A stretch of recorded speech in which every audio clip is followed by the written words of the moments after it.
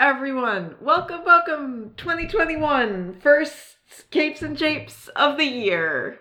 We're doing great. We are doing our best. as we enter our 4th year of podcasting.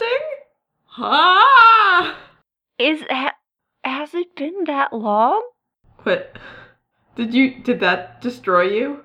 Oh no. Oh, time. Oh, the passage of time. Oh no, I forgot that. Okay, so, listeners, I am,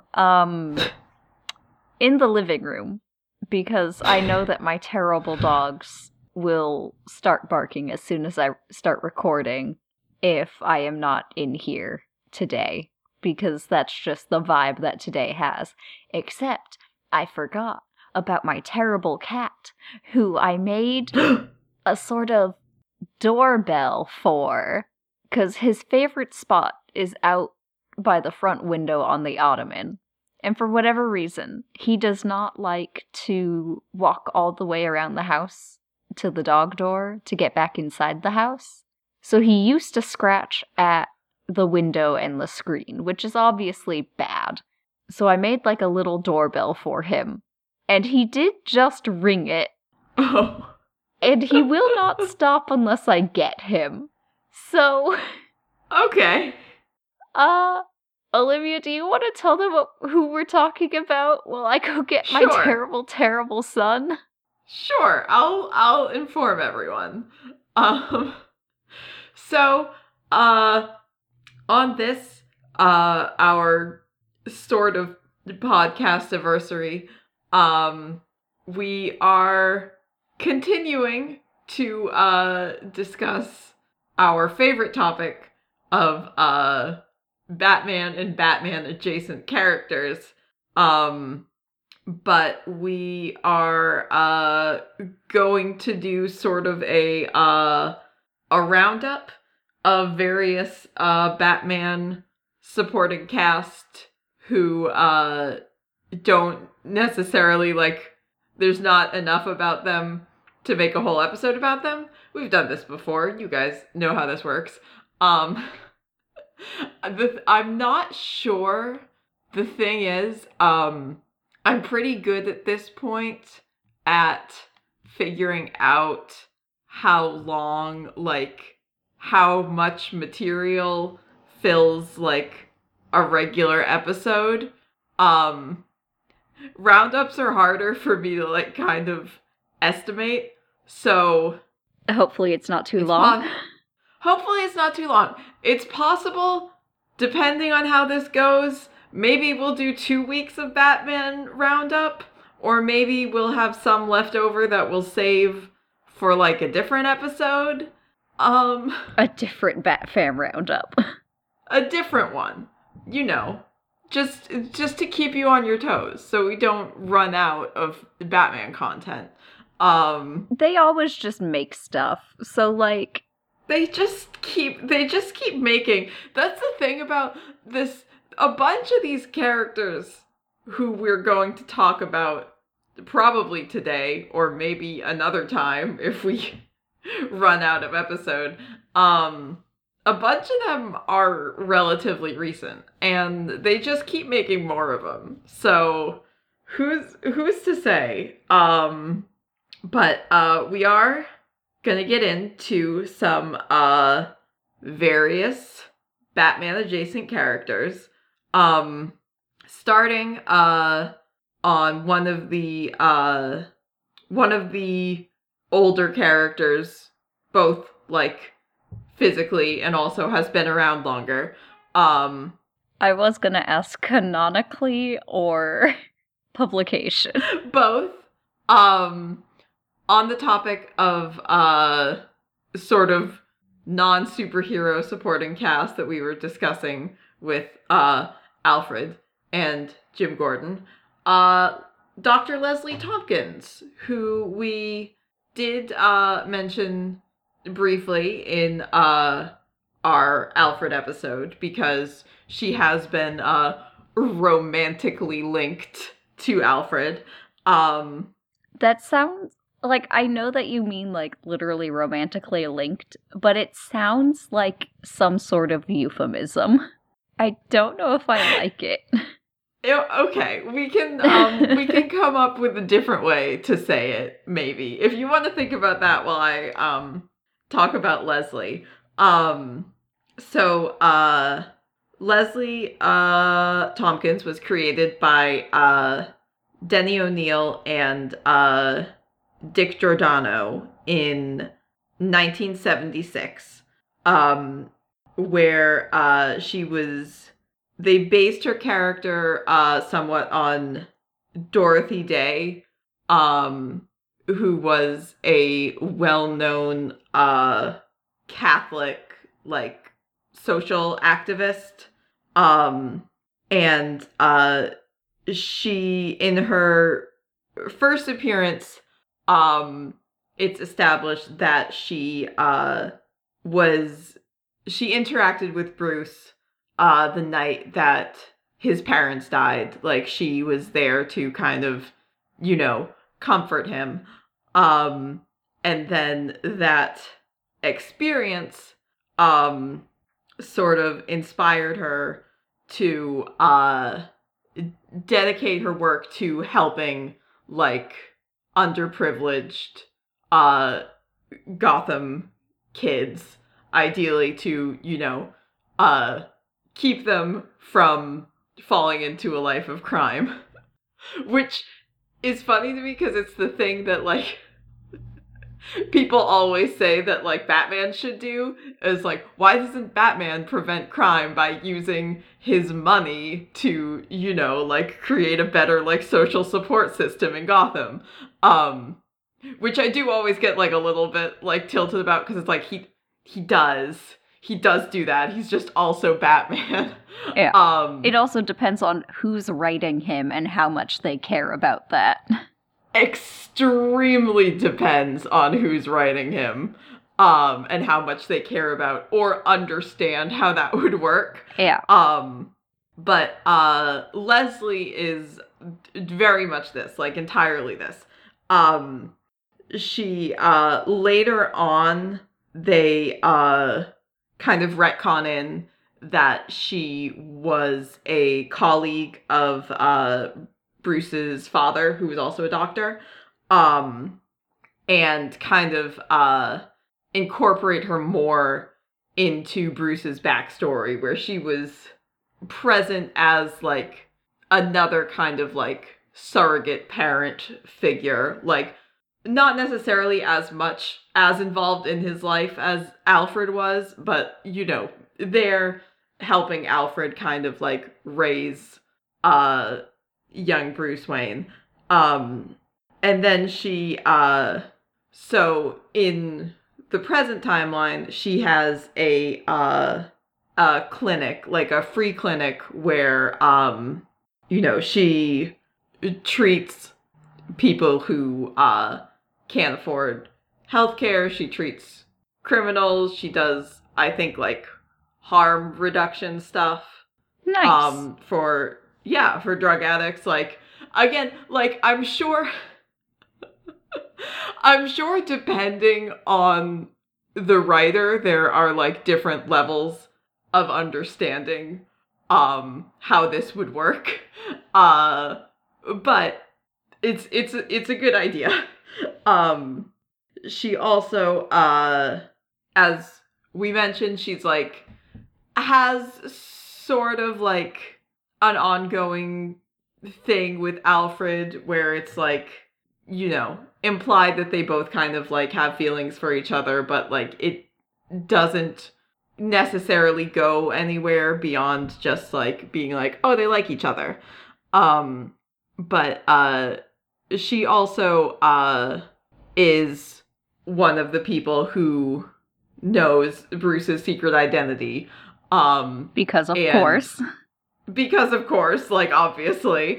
And because of that, she is kind of, like, the go-to doctor for the Bat family, either, when they are injured too severely for Alfred to fix it with his like field medic skills, or presumably for like ordinary like doctor visits where they don't want to they don't want to go to a doctor who's gonna be like, dude, why does it look like you've been thrown out of a plate glass window every night for 30 years?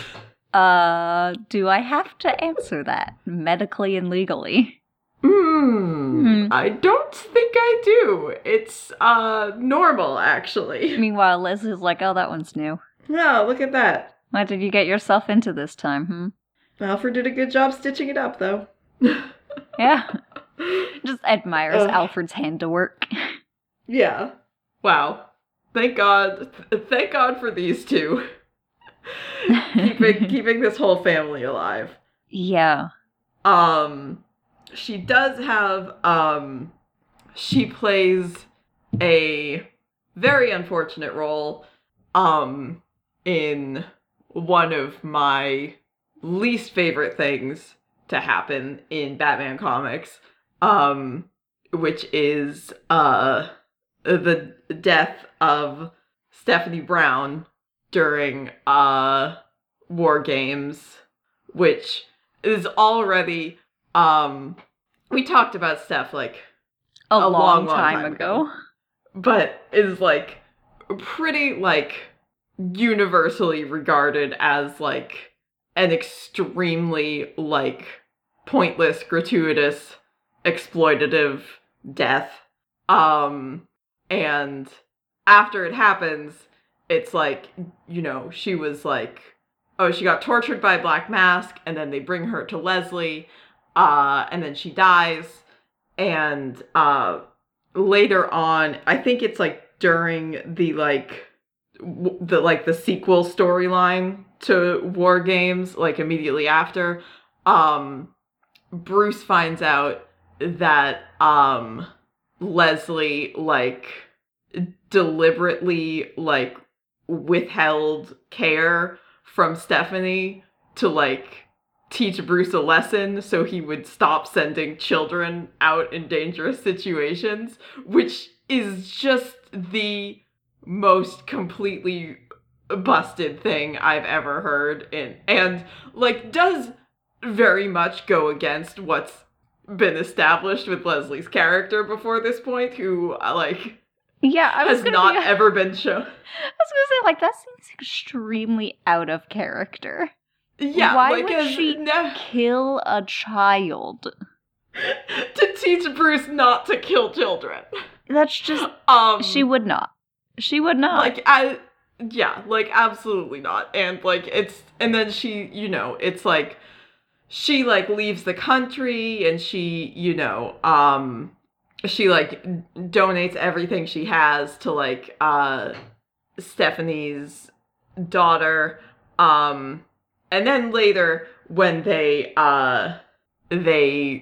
retcon Stephanie's death, they make it so they're like, oh yeah, Leslie, like, still wanted to teach Bruce a lesson, but she faked Stephanie's death, and, you know, just, like, swapped, like, a different, like, body in, not somebody that she killed, and then, you know, like, helped Stephanie get away, and then, like, never told anybody this, which still, like, as a retcon, still, like, does some damage to her relationship with the Bat family, notably Tim. Is very upset by this, but Tim was really going through it. Yeah. During that whole time period. Tim had a bad time. Tim, baby boy. But so at least faking someone's death because they no longer want to be involved in, like, terrible superhero supervillain nonsense definitely seems more in character. Yeah, no, that works. There's still, like, some of it that's like, okay, I don't know why this would have happened this way, but it is extremely preferable to murdering a teenager. So Yes. I am fine with that. She is she shows up in the New 52 and she's like younger and hotter, just like everybody else in New 52. And I think she might be back to her normal canon age now. She does also, young hot Leslie shows up in Gotham, the TV show, going by Lee Tompkins, as like a love interest for young James Gordon, played by Morena Baccarin, the most beautiful woman in the world.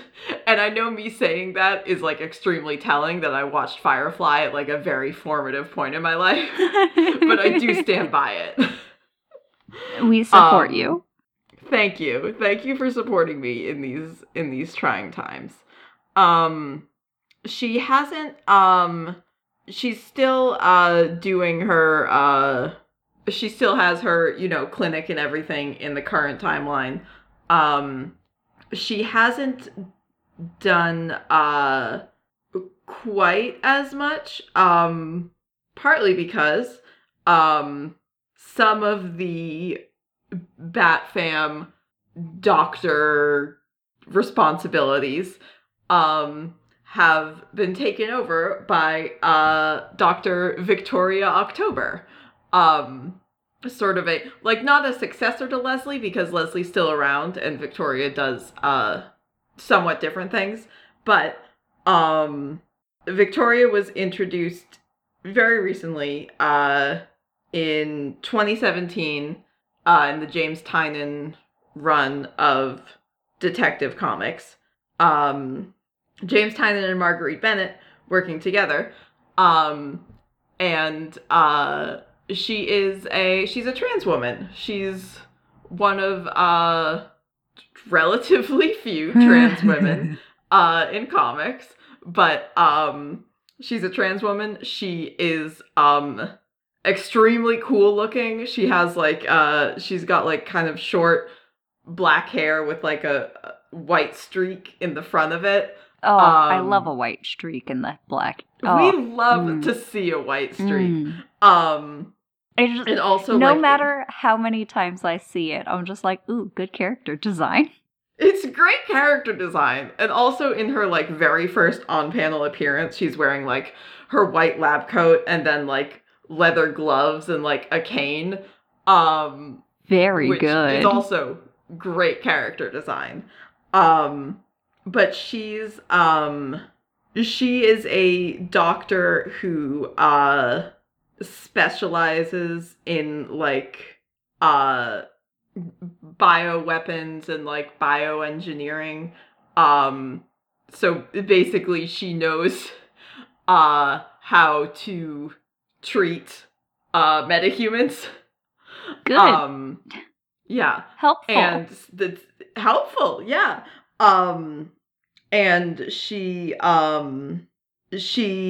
plays a significant role in like one of kind of the major arcs in this run of Detective Comics is about like Clayface, like a Clayface redemption arc, where Clayface is trying to like suppress his Clayface mutation and kind of like live a life as like a normal man. Sometimes you just want to be an actor. Sometimes you just want to act. You just want to do some Shakespeare, man. And she like plays a significant role in helping him, like develop ways to kind of maybe like control or eliminate his Clayface situation.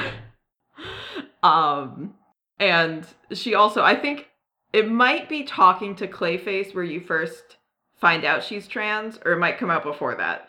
But that's most of the dialogue around her has been about her transness, which is what happens when you're one of very few trans women in comics.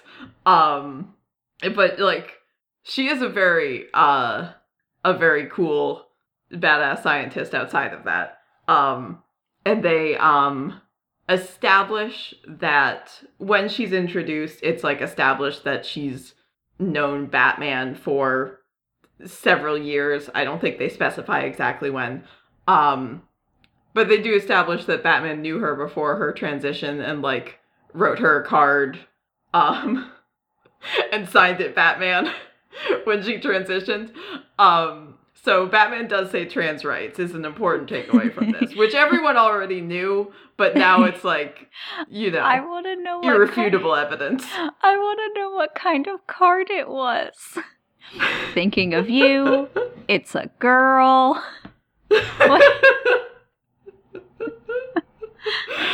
Oh God, I just want to see Bruce Wayne in like a Hallmark card store, just like I want to say something, but best wishes. I don't know. Alfred, congratulations. Help. Hey Alfred, what's the appropriate card to get someone when they come out to you? Somehow this has never come up for me before. Somehow this has never come up. Alfred's like, really? Well, maybe you should like have more conversations with your kids. But also I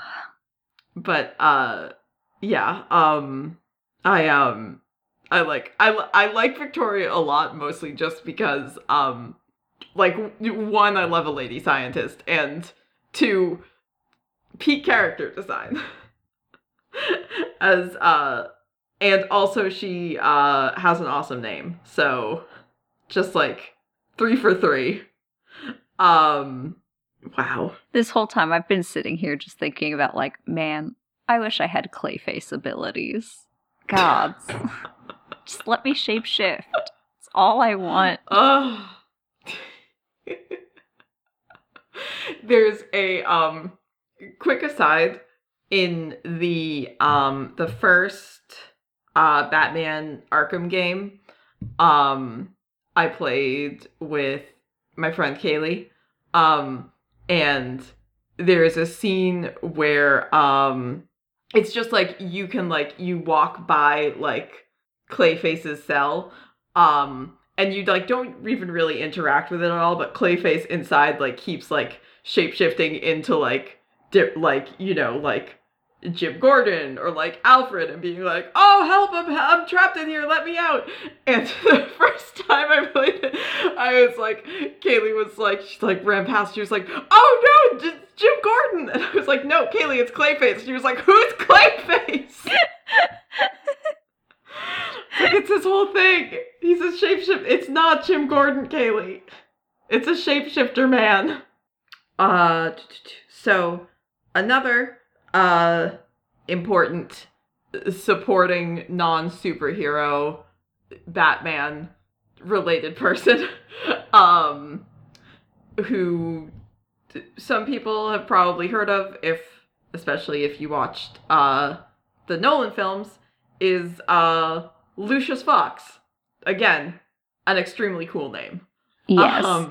But Lucius has been around since 1979. So introduced not too long after Leslie was created. And he will his Wikipedia article did remind me that he would be appearing in the upcoming second season of the television series Pennyworth. Love to see it. Young, hot Lucius Fox. I mean, we do love to see it. So he is introduced as Batman's sort of business manager, like the I think the CEO of Wayne Enterprises, and is initially shown as, like, he is, both kind of a businessman and also, like, an engineer, inventor, and works on or oversees, a lot of the gadgets that Bruce uses as Batman, without knowing that Bruce is using them to do, Batman activities. Hey, Lucius, this product is great. Can you make it bat-shaped? That seems kind of, like, inefficient from, like, an engineering standpoint. But can you? And also, why? Don't ask questions, Lucius. I pay you not to ask questions. Ah, damn. He sure does. We have an NDA, Lucius. That's not doing asking. Thank you for ignoring that one. It was so bad.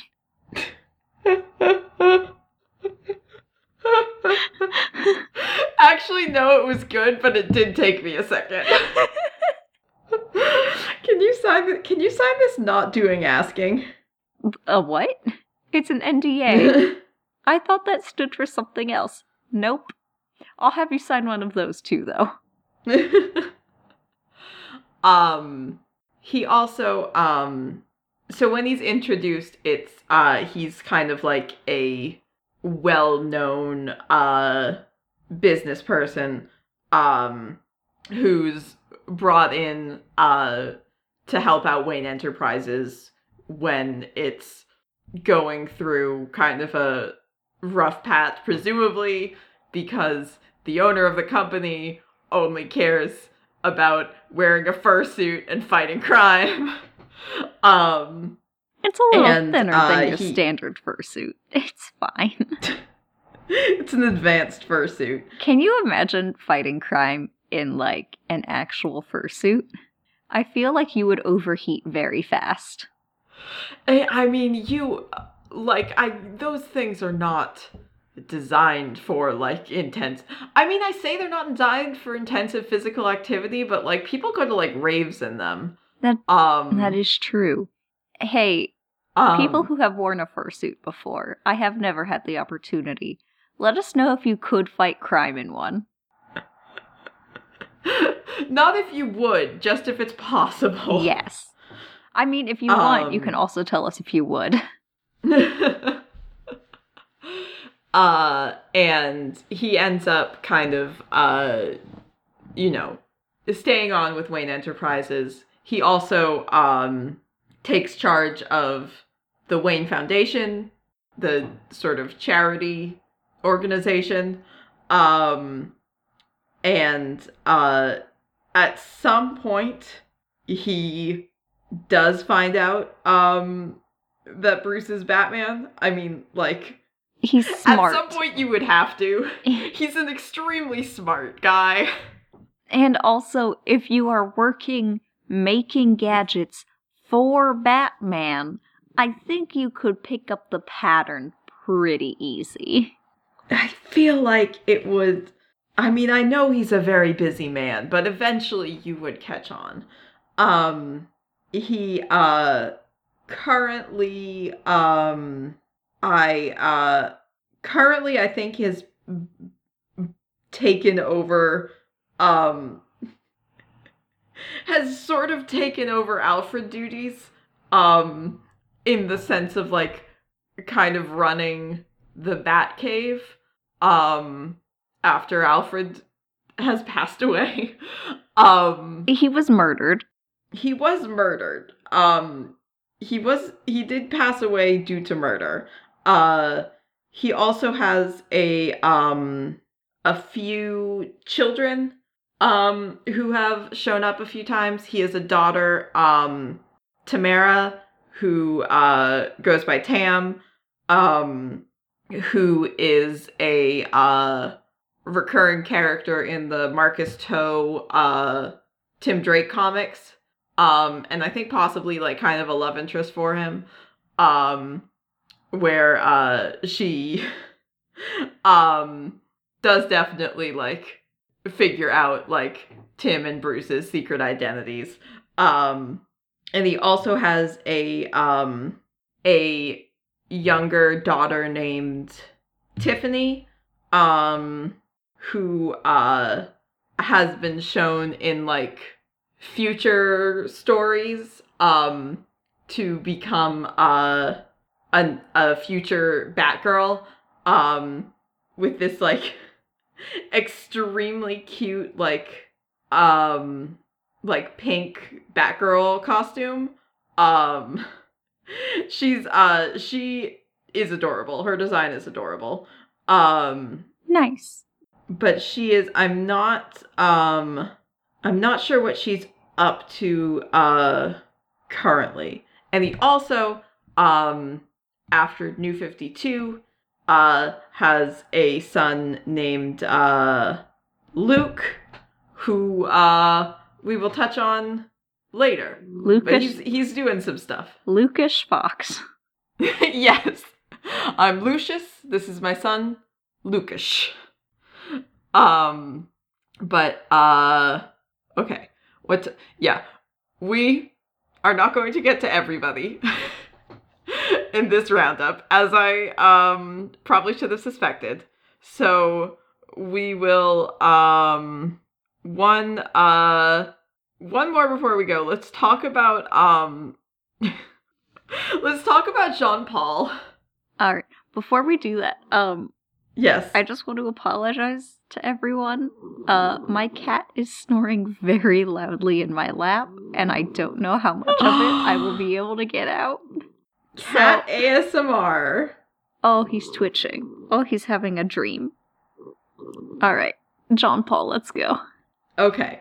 So our last Batman ally for today is Jean-Paul Vallée, who was introduced in 1992, and boy does that show. So Jean-Paul is a member of an ancient like religious society who was kind of like brainwashed by them to be like one of their assassins. Love to see it. Like yeah, you do. Listen, sometimes it'd be like that. It's like his like father was like the previous kind of assassin for them, and he just like his whole life has been brought up by this weird spooky Sacred Order of Saint Dumas. Yeah, that's been around since the Crusades. So not for Alexander Dumas, the author of The Three Musketeers. No, they're dedicated to murdering people in the name of Alexandre Dumas. And he first shows up being sent to like kill kind of a rogue member of the Order, who Batman was also investigating, and runs into Batman. He's got this like whole he's got a bunch of like swords and like intense kind of like religious themed like equipment. He goes by his like inherited assassin title is Azrael, which is confusing for me just because there are so many Azraels and Azraels and Azazels in media. Too many, some could argue. Too many, I would say personally. But he runs into Batman. They fight. Eventually, he comes around. They end up working together. And Batman's like, oh, you don't have to, live the life that they intended for you. Like, you can become your own person. And Bruce gives him a job, working, like as a security guard for Wayne Enterprises, and offers to, help teach him to fight crime because he already has, obviously a lot of very intense combat skills. But Bruce is like, why don't we learn how to use these in ways that aren't murder? How do we tone this down, actually? Let's just a little bit. Good practice for Damian later. Yeah, exactly. He is, so that's his introduction. He is most well known because in the Batman story Knightfall, with a K, like night, like Dark Knightfall, which also is like followed up by like a couple, like Night Quest and Night's End are also like sequels to this, but Knightfall is kind of the well-known one, which is the story where Bane fights Batman and breaks his spine. Much like in the Dark Knight Rises, the movie, Tom Hardy Bane does this. That's what this is based on. But while Batman can't really do Batman stuff because he is paralyzed and he's leaving to go recover, he asks Azrael to be Batman while he's gone, which bold choice. Which is a bold choice. I think he thinks it would be like beneficial to Azrael, who he's trying to help. But he he was like raised and conditioned from birth by basically a cult to be an assassin. He's not like doing super hot psychologically, wow, for obvious reasons. Surprise. Yeah, he Quelle surprise. His dad died, and he's like processing that. He has like these like kind of hallucinations of like hearing the voice of the titular Saint Dumas, and he becomes Batman, and he's like, okay, well, I don't think Batman goes hard enough, so I'm gonna become extremely brutal Batman, and develops like builds these new weapons, like gets these like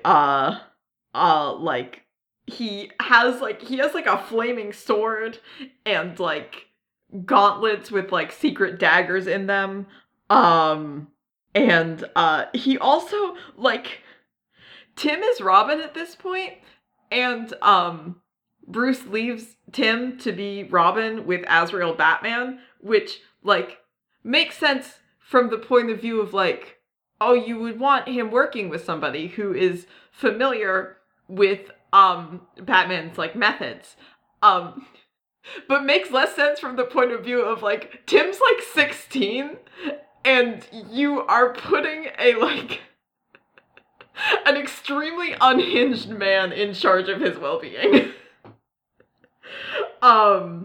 He like at one point Azrael kills a supervillain, like a murderer. But Tim's like, hey, we don't kill people. Like, we super do. That's like the thing that we don't do. That's like the one rule, my dude. Yeah, and Azrael attacks him and almost kills Tim, and then like great kicks Tim out. And Tim's like, you know, another great experience for Tim Drake. Just another fun day. Do you think Tim's like, could literally anybody else be Batman? Please. Literally anyone. Literally. Like, honestly, like, Dick would be great, but I would take anybody. Alfred, please. Alfred, help do me. it. We'll get you a mech suit. It's fine. No, I didn't look into the future and read comics from the future and steal Jim Gordon's Gotham mech suit. No. Alfred, please. Alfred, I'm begging you. So eventually Bruce comes back, realizes how extremely badly things have gone. Okay. How did Bruce Wayne manage to not just be, like, the way that this man is, I would have expected him to, like, get, twice daily reports from everybody working in Gotham while he's in a hospital room or whatever, just, like, recovering from a terrible injury. Like, how did he let this go? He's like away, like he's like out of the country recovering, and then he like trains with Lady Shiva a bunch, but like I would feel like he should still have ways of people getting in touch with him. Maybe it's just like leading up. The reason that Nightfall happens is because like it's like kind of a long period of decline where Bruce is just like really like exhausted and, you know, not sleeping and just like constantly dealing with like a bunch of stuff, which is how like Bane is able to, you know, just completely wreck his shop like that. So maybe it's like he's still not doing so hot, like mentally, and doesn't really think these things through, but also like, buddy, or Alfred is like, nobody says a word to Bruce. He is staying over there until he is better. He is recovering. Tim's like, please, Alfred, this man tried to kill me. And Alfred's like, deal with it on your own time. Alfred's like, and we'll deal with that later. Alfred, Timothy, I love you. But we are not telling Bruce about anything that is happening until he gets back. Now, I will get in touch with Master Richard and see if he will come be Batman, but I don't think it'll work. Not yet. He's gotta really come to terms with it much later. But anyways, Bruce comes back, becomes Batman again, ends up fighting Jean-Paul, and eventually after kind of, you know, beating him, he has kind of a revelation, Jean-Paul, where he's like, oh geez, I really fucked this all up. I'm super sorry. You were trying to help me and I definitely fucked this all up. He does have, I was shocked to learn this, that he had a solo series, which was about him kind of like discovering his past and like battling against like various other members of this order. It ran for 100 issues. It what? It was from 1995 to 2003. What?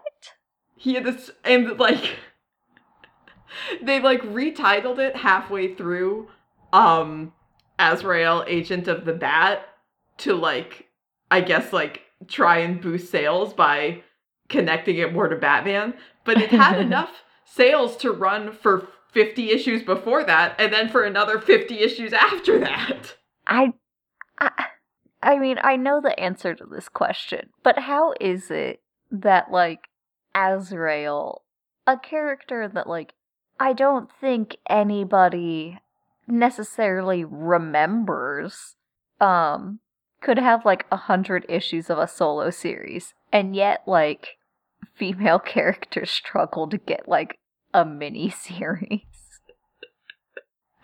I mean... Cancelled after 10 issues. Weird. I'll say this. It was the 90s. That is... Yeah. And this is exactly what comics in the 90s strived for. He does seemingly die I think towards the like at the end of his solo series. He shows up after New 52. He's in Batman Robin Eternal. And then in Rebirth he's in the new Detective Comics, just like as Azrael, teaming up with the Bat family and like helping them out. So he's doing okay, I guess. But pretty wild. If anybody's read any of the Azrael solo series that I didn't know existed before this weekend, please let me know. I'd be very curious. Yeah, that's some Batman characters for today. Did you have any questions or comments or comics? Any of that? Oh, comics? Why, yes. Comics? Yes. Qu'est-ce que c'est le comics? Well, see, Olivia, comics are a sequential art storytelling medium. Okay. Okay, but the comics I read... Yes. I mostly, like, just grabbed a pile of, like, short comics and zines and stuff. But I'm like, I've been meaning to read these since I got them! And I have grabbed a select few that I really enjoyed, to tell you guys about. So, if you're in the Discord, you might have seen me put a couple comics panels into the Out of Context Comics channel, and those were from 2 short comics. One, Dead End Jobs for Ghosts, by Aminder Dalawal. Thanks, Jens. Aminder Dalawal, which is very fun, and it's about ghosts getting jobs. Jens, you nice. Good? Oh no, he's coming over. No, my comics. Oh. Don't punch them. No! Go lie back down, I'm not done. Oh, terrible, we're on dog time now. The other one that I put in there, I just put one panel from it. It's from She Would Feel the Same by Emma Hunsinger, which is about basically a breakup. She was with her girlfriend for 7 years, and one morning they woke up and were like, wait, should we break up? And they're like, yeah. And then it's just kind of about people's reactions to that and her life after that. And it's a really interesting little comic. That sounds neat, yeah. Yeah. And if I remember correctly, I got both of those from Shortbox. Ooh. Yeah, Shortbox. Good. Love Shortbox. Get some indie comics. I also read Pass Me By Gone Fishin', which I forgot. I've had it for a while, so, like, I've forgotten that it is the first book in a series of 5. So, like, I got to the last page, and I was like, no, wait! Oh no! But it's about this dude who is starting to like, they don't give like an actual diagnosis at this point in the book, but it's like a dementia sort of. Mhm. And it's about him trying to get through, and like the last, like, it's a interesting thing, like, between his current, and also it puts in like flashbacks and memories in there, so you're getting kind of a nice picture of like what his life is and was, and that's always fun for me. That is, it sounds very interesting. Also, it might be queer. 'Cause on the back, it does say an inverted coming-of-age story about understanding queer identity and what happens to the stories you never tell. But it's part of, it's a real slow burn. So I'm just like, let me know what brand of queer this is, please. Please. I gotta know. I also read Stage Dreams by Melanie Gilman, which is yes, a very fun Western. Love Melanie Gilman. Yeah. Like, what if it's the Civil War and we're in the Wild West and trying to steal plans from the Confederacy for money? Hell yes. I also read a few things that I got from Kickstarters or Indiegogos, one of which being Icarus in the Sun by Gabriel Piccolo, which was like the thing that, if I remember correctly, got Gabriel Piccolo the majority of his popularity, was his Icarus in the Sun little drawings and mini comics, and then he did an Indiegogo for like a big, like a full like story, and it's nice. It's fun. It's a lot about mental health, actually, is the thing. Hey, right on. I also read Glitter Vipers. I was meaning to check that out. Yeah, it's violent. Okay, all right, you know? It's basically sometimes like, it be like that. It's basically like, well, what if the gays bash back? And it is very cathartic, actually. I mean, which I think is what they were going for. It definitely seems like that. Yeah. Also read the Taste of Home cooking anthology, which is very cute. It's an anthology of like basically what food and home mean to people, and it's very nice. There's one about a restaurant run by a wizard, and all of the like sous chefs have to go out to gather ingredients from like extremely dangerous areas for a Cobb salad for a like famous food critic, and they accidentally serve his son's PB&J to the food critic instead. And oh my god, that's so cute. Yeah, no, it's really cute. Because the son's just like, can I go? And it's like, no, this is too dangerous. And he's like, fine. And then he just sits there and makes a PB&J, and then they accidentally serve it to the food critic. It's very fun. Good. I don't know why I saved this one for last, because it is not really fun. It is Hell Hath No Fury by Meredith McLaren. And it's a short horror comic about a car crash and what led to and what happens after. Ooh. It's very good, though. It sounds cool.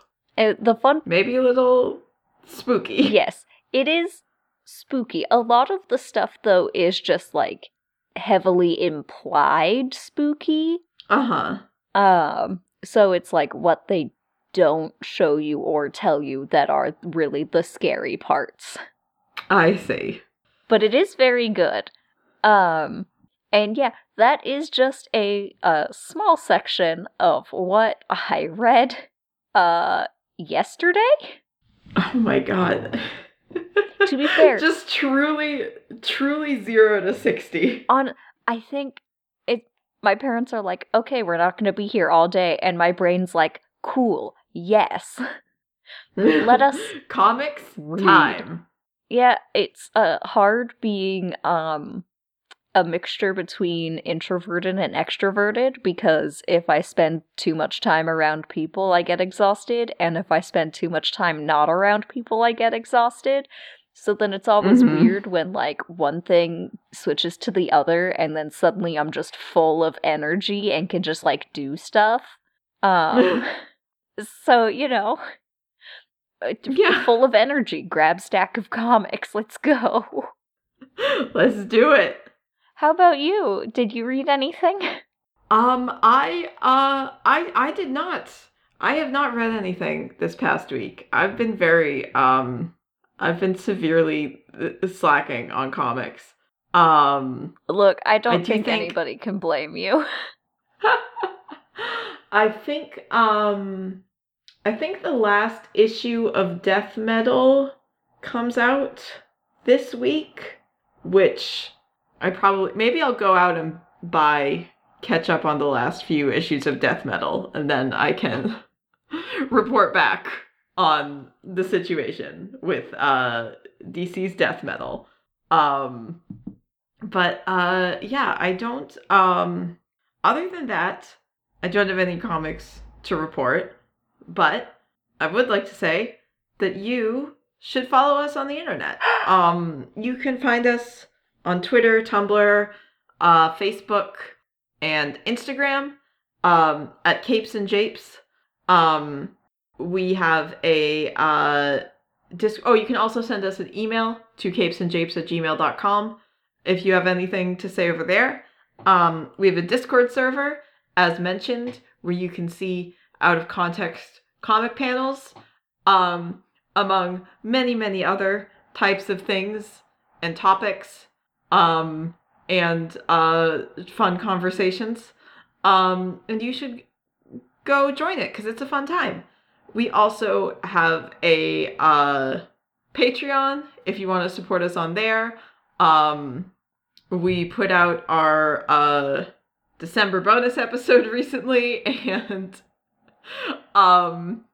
just went kind of off the rails with it. So if you want to hear us just kind of go off the rails, consider supporting our Patreon.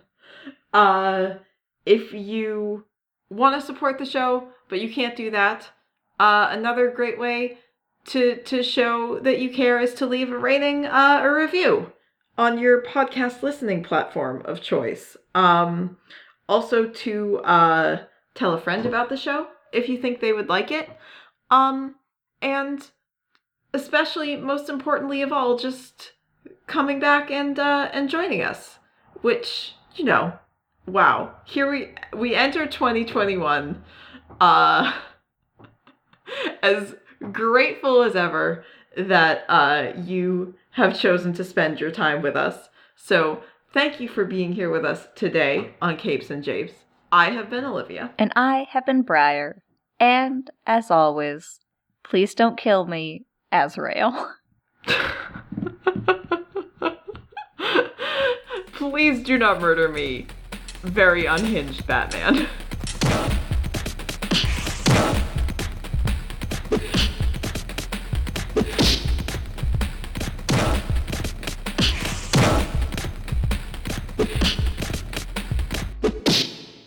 I gotta go give these dogs some attention.